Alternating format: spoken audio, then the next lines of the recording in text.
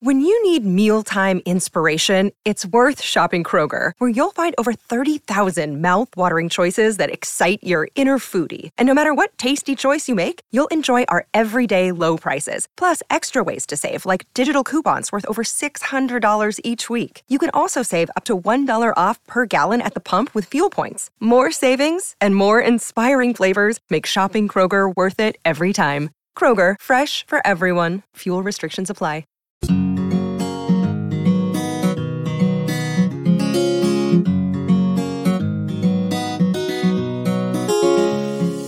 We are three clinical psychologists committed to cutting-edge, integrative, and evidence-based strategies for living well. On this podcast, we bring you ideas from psychology that can help you flourish in your work, parenting, relationships, and health. I am Dr. Diana Hill, practicing in Seaside, Santa Barbara, California.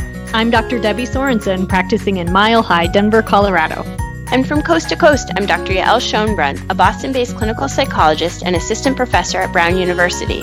We hope this podcast offers you ideas for how to live a full and meaningful life. Thank you for listening to Psychologists Off the Clock.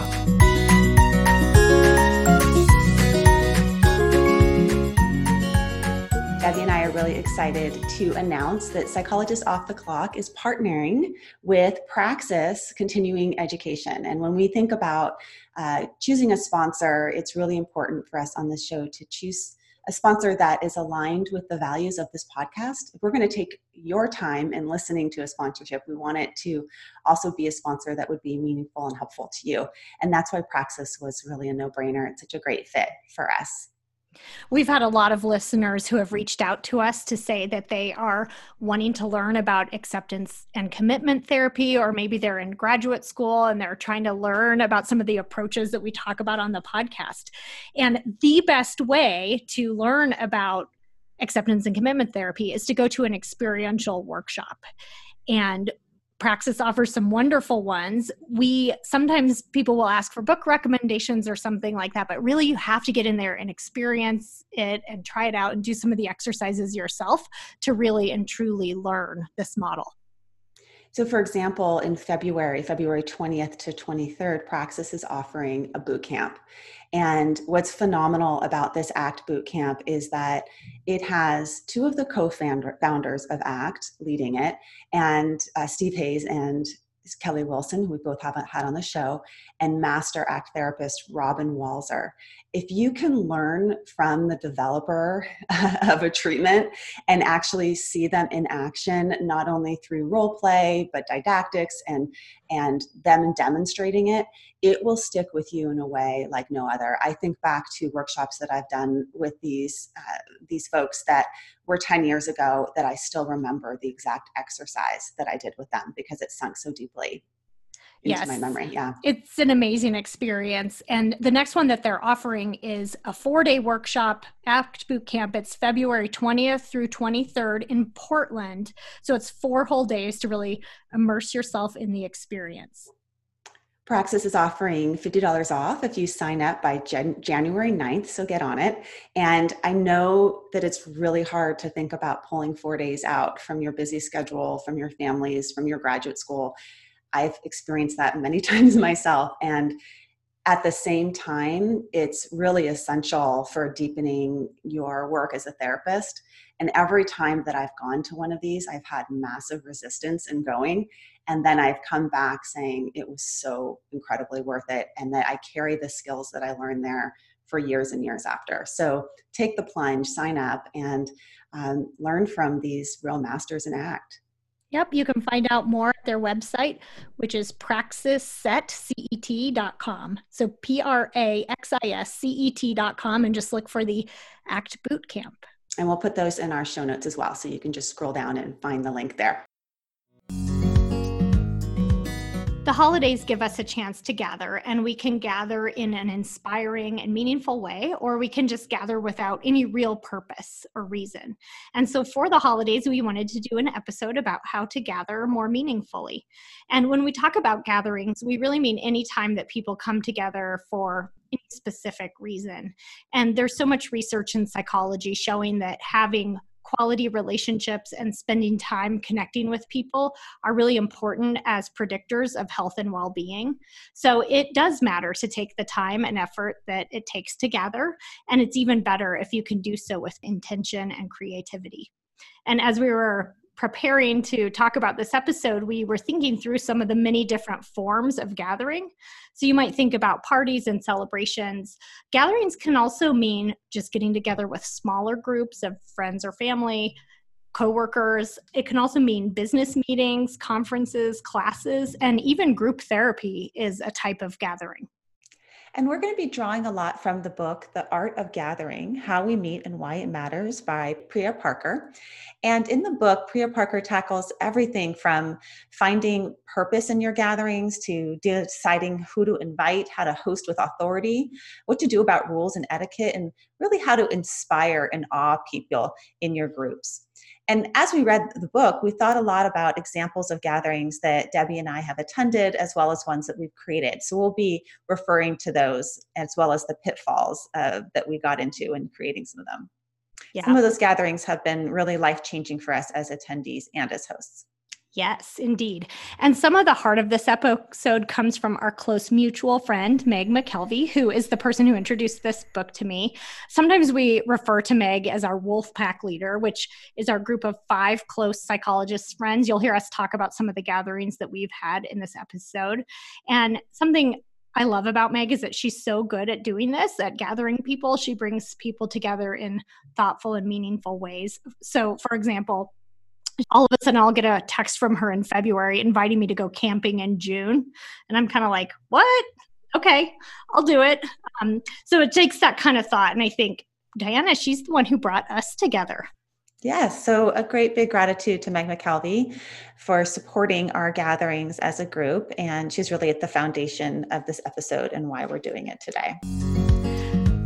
So first, let's start with thinking about the purpose of gathering. So for example, Thanksgiving is coming up around the corner. And if you're going to be gathering, your focus could be on creating a really special meal with your family, or it could be having a Friendsgiving, they say, to connect with friends who can't be with their families or don't have families. Could be honoring someone you've lost or highlighting a theme. For Thanksgiving, a theme that comes to mind is gratitude. Priya Parker argues that really the most important thing to do before forming a gathering is to start with your purpose, to think about why you're gathering. And she encourages us to really look at the big picture purpose and also look underneath for a deeper why to the gathering. And then you want to plan your gathering to fit with this purpose and the outcome that you're hoping for. So if you think about something like the many baby showers that we've all attended, diaper cakes and those games where you put the little safety pin on your shirt. Did you ever play some of those games, Debbie? Yeah, I've done a few. Yeah. Sometimes they can be fun. Sometimes it can be painful. And a lot of times we may be asking, why are we even doing this? And, traditionally baby showers were thrown to help out the family's financial burden. So you're bringing gifts to help them out. But maybe different if the function or the purpose of the baby shower was different than supporting finances. So for example, if the purpose of the baby shower is to support the mother in her birth, or the purpose of the baby shower is to support a couple in becoming new parents, you may design the shower differently. And I'm thinking about baby showers that I've thrown, such as something like a Blessing Way, where the purpose was really to support the mother in transitioning into motherhood. And because of that purpose, it led to things like bringing a bead to making a birthing bracelet for the mother, and sharing our own experiences with parenting and birthing and passing that on in a circle format. So really looking at the purpose as the foundation to guide everything after what you're going to do in a gathering. Parker argues that something that might get in the way of designing your gathering around purpose is this question that it might arise, sort of a self-critique, which is, who am I to tell other people what to do or to impose my ideas on others? And I think breaking from just the same old tradition can be kind of scary. And Tara Moore talks about this in Playing Big, that sometimes we might wonder if it's okay to do that. But there's really no playing bigger without feeling afraid. And so in order to do this, in order to make gatherings more meaningful, you kind of have to just do it and hope for the best. So thinking about your upcoming Thanksgiving dinner or holiday party or New Year's gathering, for our listeners, really start with thinking about what is the purpose. Yeah, so we wanted to give the example of the time that we met. 5 psychologists, including the 2 of us, gathered at hot springs in New Mexico called Ojo Caliente. And this was really where the ideas for this podcast came from, and also really became the birth of we call it our wolf pack, our group of 5 friends that come together still. We're all psychologists and we're all mothers. And it was just really magical. And there was so much meaning in that experience. And we've been coming together as a group ever since. And our purpose, one, is to create sort of a group of women who are connected and supportive of each other and kind of help each other out through the challenges of life. We practice self-care and restoration together. We talk about being moms and therapists and other parts of our identity. And we learn from each other and kind of almost like a therapy for the therapist, group therapy for the therapist, it feels like sometimes. I was reading a book by Dan Buettner about blue zones of longevity. And in the book, he talks about Moais. And so blue zones being the places on our planet where there's the largest percentage of centenarians in the world. And there's a commonality of these blue zones that there's an emphasis on community.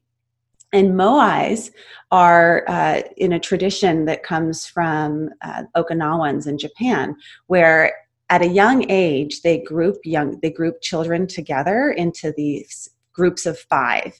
And these 5 friends become a lifelong friendship, and they commit to providing social, financial support, health support, spiritual support forever. And I think that's really what our little grouping has become, as a bit of a moai.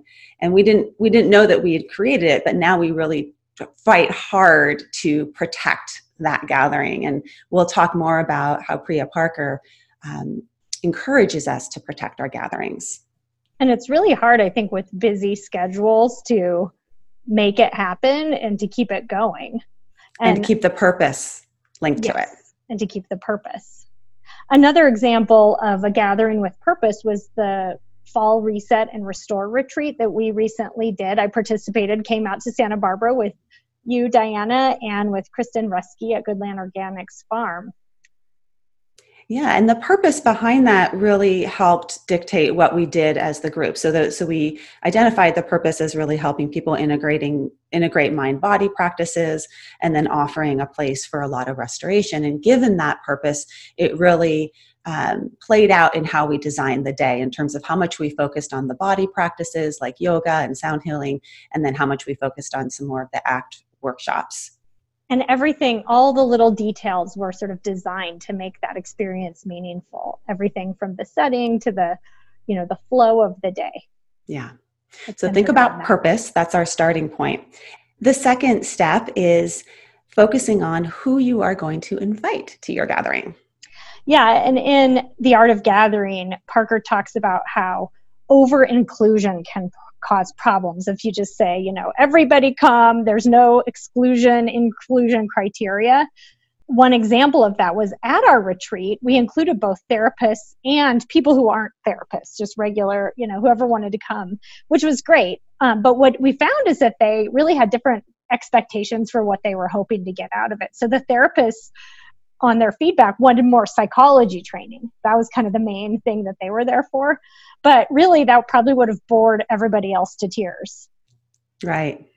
Yeah, so exclusion and inclusion criteria are really important in your gathering. Who are you going to invite or not invite?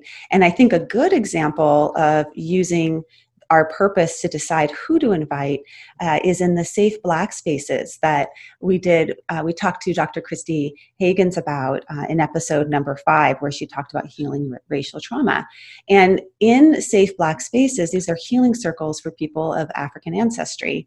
And from their website, they really delineate what is the purpose of a Safe Black Space. So it's clear. It's, quote, to provide culturally specific strategies and resources to help Black people heal from historical and current wounds, both individually and collectively. They also state that Safe Black Spaces provide a chance for Black people to deal with rage, shock, fear, and sadness that so many of us were and are feeling in response to racial trauma and violence. And Dr. Higgins in the episode really highlights how important it is to have these spaces be for people of African ancestry and not to have white people or other people in these spaces. Because, that makes sense. It would change the tone a lot. Exactly. And if it had a different purpose, so if these groups had the purpose of something like diversity dialogue, then it would dictate a different inclusion or exclusion criteria. So Priya Parker talks about exclusion is actually kind, and that when we exclude thoughtfully and intentionally, it can actually activate even diversity within the group because it creates boundaries around something, parameters for that diversity within the group to flourish. Another example is actually for our wolf pack is that we protect the gathering by not having husbands or children allowed. That's right. And we might get our families together separately, but when it's that group of 5, that's kind of a sacred territory. It's interesting because I think some of the concepts that she described overlap with another type of gathering, which is group therapy and the dynamics there. And one of the first things you think about when you're starting a therapy group is inclusion and exclusion criteria. You have to decide who would fit well with this group and who wouldn't. And we recently did a couple of episodes with Hope Arnold on working with people with over control, and she has these skill groups that she does. And she talked to me kind of offline about how when you do those skill groups, you really have to make sure that the people who are coming actually are over controlled in their response style, because if you have sort of a mix of over and under controlled people in there, it can be a disaster and the material just isn't relevant. And you also make decisions like, if someone's very actively suicidal or engaging in self-injury, how would that impact things?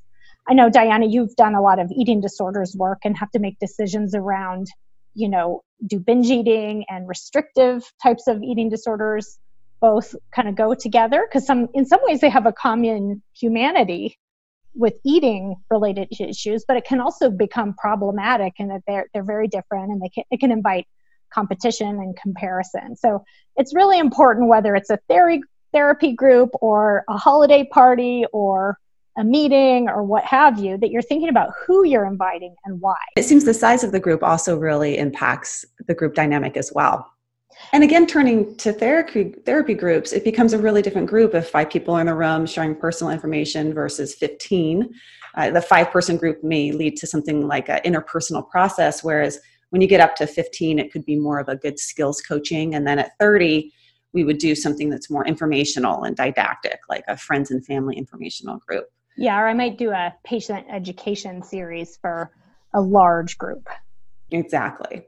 So research on group therapy shows that it can be as effective as individual therapy in treating a number of different concerns, but it may act in different ways than how individual therapy acts. And I think that some of the research into group therapy applies to our gatherings, right? Because it's just a microcosm of people getting together and what happens.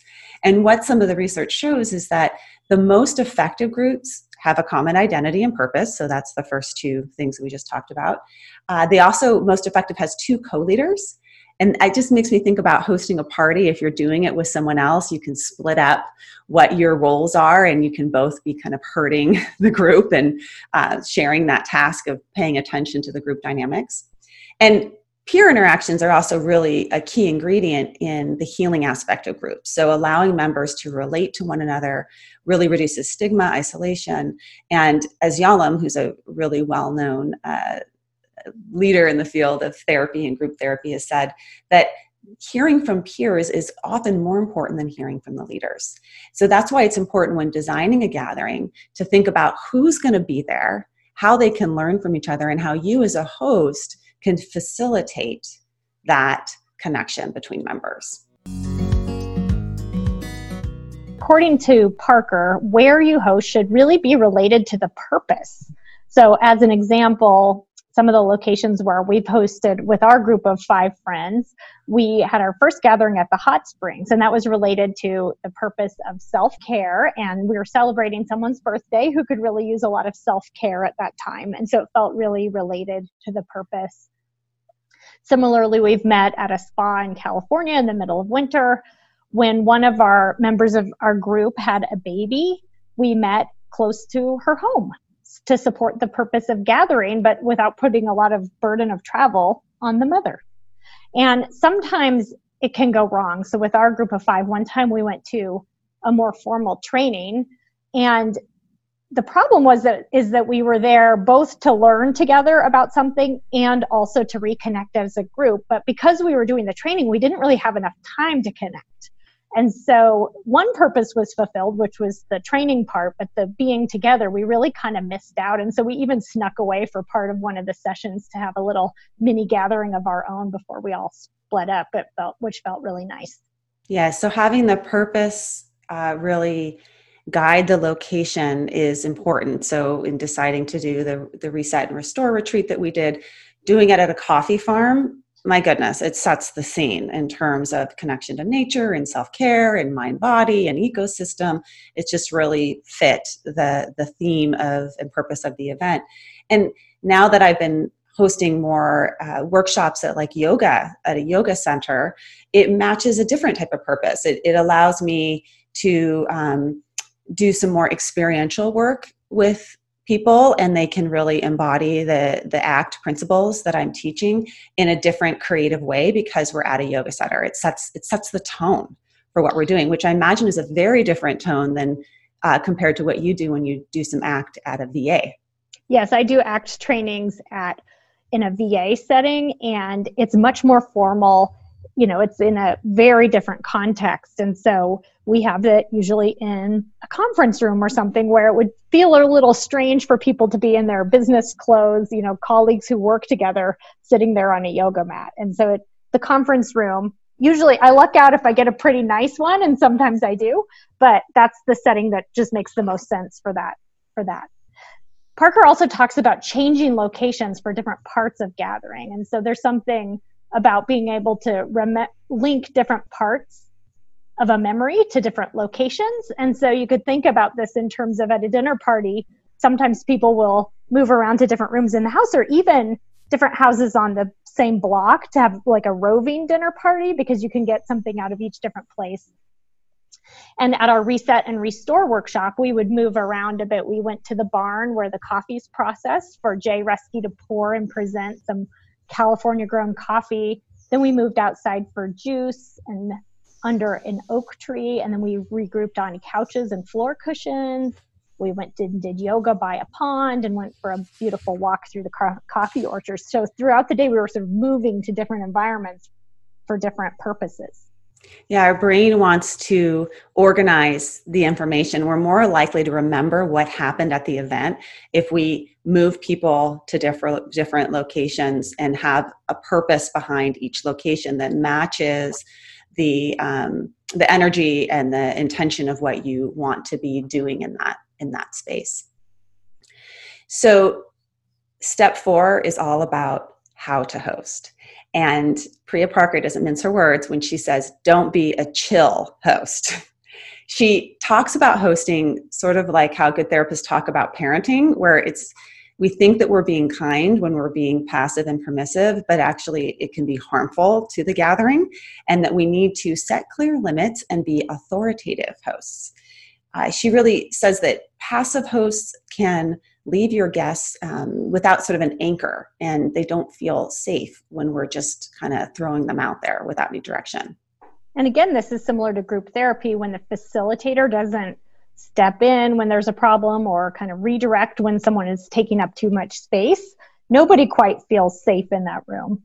And what Parker says is that your guest will take over the authority if you don't. And the ones that take over may not be the ones that you really want taking over. So beware of that. And I think we've all had the experience of being at a work meeting or a dinner party or a meeting or a back to school night or something like that, where someone just won't stop talking. And you really need someone to sort of take command, the teacher or the group leader or the party host or the facilitator to kind of rescue everyone.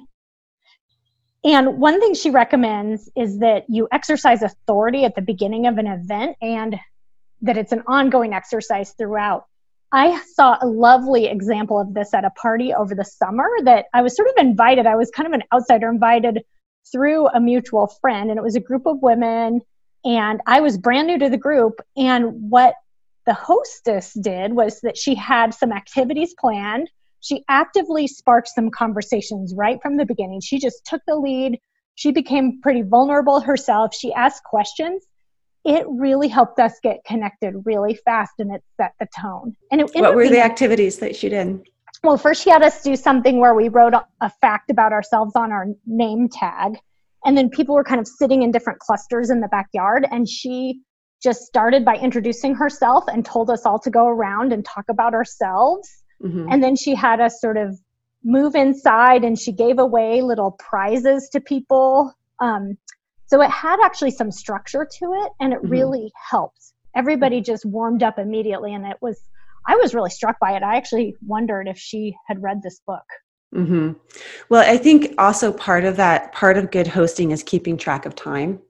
And if you have things that you want to happen at your event, you as a host are responsible for moving people from one space to the next. And I think it can be really hard to do that because you may be cutting off conversations, or something feels like it's going well, but you also know this other part is really important. And I've certainly experienced that in workshops where there's been multiple presenters or providers, and I know that I have to cut someone off a little bit early to get them to move on to the next presenter.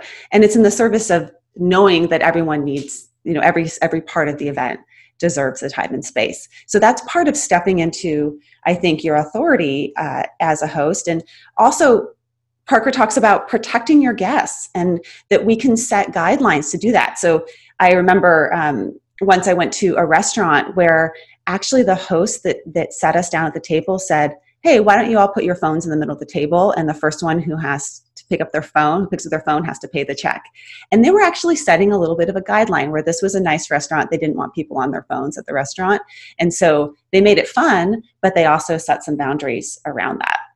Parker also says to equalize your guests. So, when you go to a conference, you usually have a name tag that has everybody's fancy degree listed. And if you think about, sometimes someone's there with a fancier degree than you, or you're in training, you don't have that, it can actually make you feel like you're not equal, or maybe you can't say anything at this gathering until you get that fancy degree, a PhD or master's degree or whatever. What would it be like to only put names first? And so you don't go into it with this kind of hierarchy of power.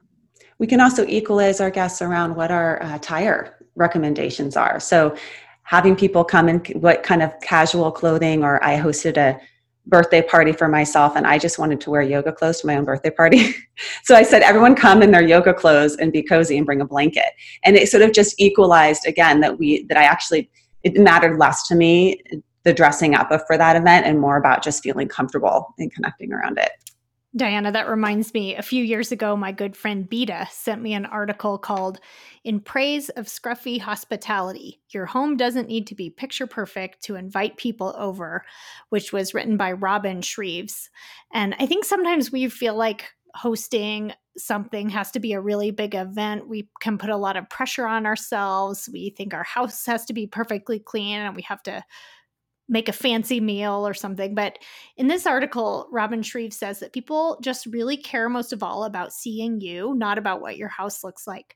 So a few times Beta and I made a pact not to tidy up, and then we'd both grab whatever food we needed to get rid of in our fridge, and we'd make a meal for dinner out of it. We'd come up with a recipe that we could sort of combine the stuff that we had. And really, we wanted to do a fun, creative project, practical, something that we could do without spending a lot of time or money. And most of all, just to be together and share something we both love, cooking together. And by making it simpler and less stressful, we could really focus on having time to connect. And really, for most gatherings, the most important thing is to connect with people and to connect people with each other. And it's important to find ways to bring people together and build cohesion. So one simple thing that you might think of to connect people with each other is, as the host, to find something they have in common.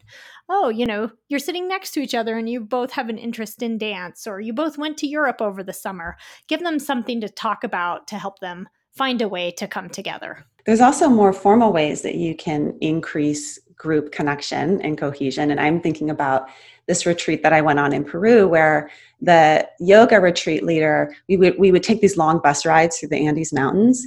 And instead of just being on the bus ride where we could all just be on our phones and do our own thing, what she had for all of the bus rides is each one of us, one at a time, stand up at the front of the bus and share a story about ourselves that was instrumental in who we are today. And it was fascinating because people shared their stories about, one woman shared her story about trauma and how it influenced her filmmaking. Another shared a story about skin condition she had as a child and how it influenced her work now with college students. And by the end of many hours of bus riding, we were a really closely connected group because that host stepped up and made a place for us to connect. In her book, Priya Parker suggests loosening up on traditional etiquette. She invites you to try new things, even creating a temporary alternative world, and shake things up in interesting ways to step outside of all expectations of gatherings and make them unique. So when we did our retreat recently, we had a yoga instructor there, and I was doing yoga in the hot sun. And all of a sudden it was way too hot and I felt like I was getting sunburned during the yoga. And I kind of stayed there a while and suffered in silence. But eventually I got up and put on sunscreen.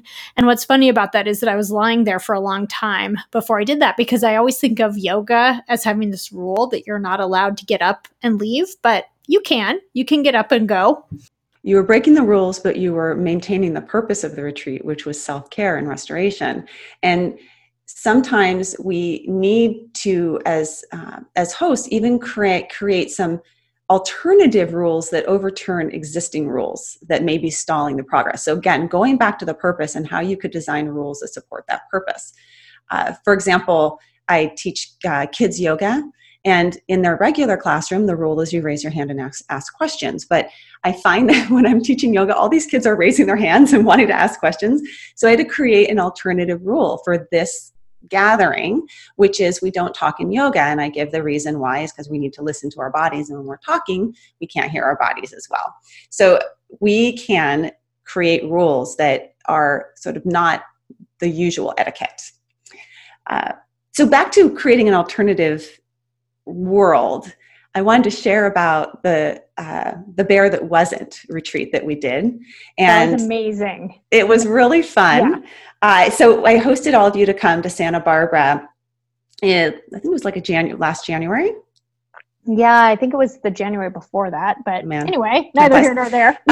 And I created an alternative world all based on this book called The Bear That Wasn't by Frank Tashin, which is a children's book.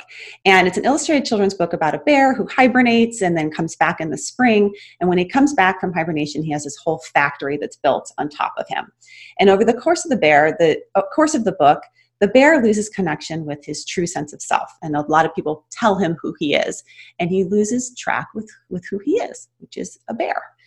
And in the end, he finds his way back again. So we use this book as a myth throughout the whole weekend. And I wanted to create an alternative reality for people arriving so that we followed through the myth. So we did everything from going into our own cave, which was a salt cave in Santa Barbara, to finding, the people and experiences of their life that led to us losing our voice, and we did writing and journaling around it, and then eventually coming out of the cave and going through like a mud bath and a fire pit and all sorts of things. But if you think about a theme for your event, it also helps people move out of what the expectations are of a girls' weekend into a different kind of reality. Diana, the thoughtfulness you put into that, it was so cool. And the way you set the whole thing up. And part of what was so amazing is that you did something called priming that she writes about in the Art of Gathering, which is this idea that gathering really begins at the moment that the guest first learns about it, right? So for this meeting in Santa Barbara, you mailed us a copy of the book about a week or so before we met up, and you asked us to read it to our kids the night before we came on the trip. And so it really got us all very intrigued and kind of started creating the process of going into that alternative reality that you had created. And so what Parker talks about is that you want to spend less time fussing about things like crudités and appetizers and more time getting people prepared, kind of in the right mode. And she also talks about a relating concept that you did called framing. So for instance, if you're hosting a funeral, do you frame it as a celebration and remembering, or do you frame it as grieving? So what you want to think about from the get-go is how you're going to frame the invitation. Let's focus on, the font and the design of the invitation, and more focus on how you're framing the event. Priya Parker also talks about how it's important to what she calls carry people across the threshold into the event. So once you've primed them and you frame them for what's about to happen, how are you going to get them to enter into this alternate reality? And one of the big pitfalls that we often do is we start our meetings or our gatherings with announcements. And what it actually really does is it prevents us from creating a transition into what the purpose of that event is. So for example, when we started our retreat, we purposely had people come into the barn where the coffee discussion was going to be held, and started it by opening with people having a cup of coffee. So that's sort of the launching, getting into this transition of gathering around coffee. And then another important thing that you came up with, Debbie, which was taking people personally down to where they would be finding their location to sit and letting them put their stuff down. And I think that's a really important thing because it creates a sense of home and comfort of knowing this is my place. I love it when I walk into a party and a host has designated a separate room for you to keep your purse, because I always get into the bustle of the party and then the host walks me there and I put my purse down in that separate room and I feel like, okay, here's a little quiet space where my purse lives. I can go visit my purse anytime. As an introvert, I need to visit my purse in that quiet space. So I think I don't do that, Diana. Yeah. That's my extroverted nature. I know. Go back to the temperament episode if you want to learn more about introversion and extroversion. But it's important to create this transition for people so they can feel safe in coming into your party. And it's also important because there's a primacy effect, and that what you do in the first 5% and the last 5% of the event is what people are most likely to remember. So if you're up there just giving announcements, you're losing the attention and that primacy of the crowd. I recently hosted a training for teachers, and it was at the end of a busy day, midweek Wednesday, which I used to hate when I was in school. Wednesdays were so hard. Imagine they're even harder for teachers. And the way that I started that event was I actually placed yoga mats in a circle outside, and I had all the teachers just come when they arrived and lie down. So we started the event in a circle, lying down. And this was important because of this idea of transitioning, carrying them over the threshold of standing at the front of the class, talking and being on, into another space, which was for them to receive. And so it made a lot of sense for them to start by lying down with their eyes closed and doing a meditation before we were entering the event. It carries them over the threshold. Open up and let yourself be vulnerable as a way to connect. So Priya Parker really recommends that we turn off our networking pitch. We turn off that desire to put our best foot forward and impress people, put our ego aside, and get people to be vulnerable, to get people to open up really sets a nice tone. And so we have a tradition, our group of 5 friends, which I think is a little embarrassing to admit publicly on a supposedly evidence-based podcast. Not embarrassing at all. I embrace it. You embrace it. I embrace it too, but it's kind of just funny to talk about it out loud in public. So we do these fun tarot cards. They're really fun. We have the latest ones we had were animal spirit cards, where you pull a card and find out your animal spirit card. So instead of making small talk chit chat, we find out our spirit card and we talk about important aspects of our lives and ourselves, and we give feedback to each other. Diana, I was a Cobra. And we talked about my Cobra shadow side as well as my Cobra strengths, and then how I want to maybe prioritize my life a little bit differently to help out my Cobra energy. And you were Debbie. Yeah, go ahead. Well, it's a kind of a cool way to open up a conversation about yourself that you might not normally talk about these things. Yeah. I was a unicorn, which I've been bragging about ever since, the magical creature that I am. I've been, every time I sign off on a text, I do a unicorn emoji because I think that's pretty darn funny. But really, I think what's great about doing these tarot cards is that it encourages vulnerability, and it allows for our dark side and our shadows to come forward. So we don't feel as much of this need to impress each other. So we use a card deck called the Osho Tarot Cards that has dark cards in it. And it's an opportunity for us to talk about some painful aspects of our lives. We use it sometimes as a window into some problems we're having. So it encourages us to share. And as Parker says in the book, we all have shadow material. Yes, it leads to a much, I think, quick way to get deeper. There's a lot of ways to do that. And part of it is stepping in as a host.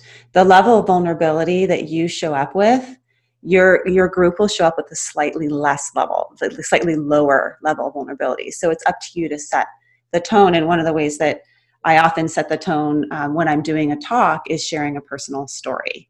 And all of a sudden, and it's usually a personal story that has nothing to do with psychology, but all of a sudden, and then eventually we'll link it to psychology, but all of a sudden people can get into more of a personal space when you do that as a host. And it's really true in therapy groups as well, that when people start to open up and get more vulnerable with each other, that's when the tone shifts to something that's much richer and deeper. Yeah. I hosted a New Year's gathering, and when people arrived, I had out on my table this beautiful joss paper that I like to use at my workshops. It comes from Chinese money, and it has some metal kind of overlay in it. It's very pretty.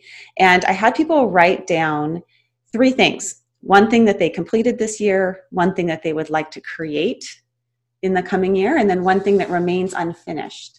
And just let them kind of, as they arrive, they're eating, and just tell them there's a little task for you at this table. And then how we ended the night was to be at a fire around the circle, and each person shared about their 3 things. And it just opened up the whole group to do some reflections, both self-reflection, but also as a group around some really meaningful things that people had completed. They'd written a book, they'd done a remodel, they completed projects they wanted to get done, but also what they were hoping to create in the new year. I really can set the tone when we create connections amongst people.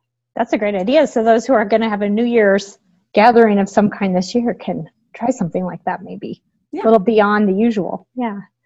So Parker also recommends allowing for some controversy and stoking the heat on it a little bit, but also containing it. So one way to contain it is to have guests co-create ground rules. We do this all the time in group therapy, where we kind of come together as a group and we talk about sort of guidelines for the group and, what people need, what they're hoping to get out of it, what will help them feel safe and take risks in the group.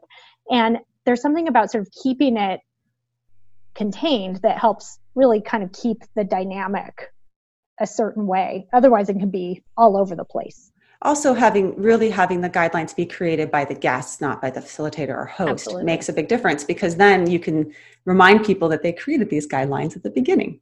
And now they have to follow them. Yes. Okay, the last step of a party is don't forget to close. Don't let things just sort of fall apart at the end. Have as much intention in your closing as you did in your beginning of this gathering. It's important to take stock and really absorb and take in what we've experienced at this gathering. So Priya talks about accepting that everything comes to an end, talking about ahead of time, giving people a signal to leave. There's always some people that don't want to leave, that linger. I can imagine you're one of those, Debbie. Sometimes. Sometimes? Not always. No? Okay. I'm out the door. Pre-closure. I'm out of here. I'm not like that. No. But we could also create some meaning making and give people time to reflect. So for example, in the Reset and Restore retreat, we were really intentional in where we placed the sound healing, and that was a part of the absorbing of the retreat and really preparing them for the end of it. And we also gave an opportunity for people to connect one last time. So we ended our retreat with this practice called Hong Yi, which is a traditional greeting from a Maori tribe in New Zealand that I learned from somebody from that tribe. And what you do with a Hong Yi is you touch noses and foreheads. It's very different than a handshake. It really is interesting to note that we started a day with a lot of people, nobody really knowing anyone. And by the end of the day, we were able to close by touching noses. So it's an indicator of the intimacy and connection that was created in just, a few hours together.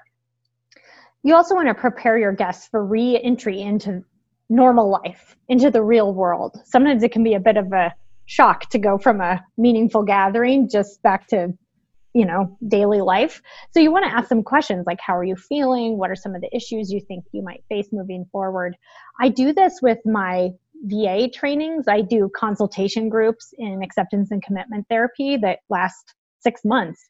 And on the final meeting, I recently adopted a practice where I do an exercise where we spend some time reflecting back on the whole 6 months of working together and sort of the ups and downs of what we've learned. And then I end by talking about what people want to take with them moving forward.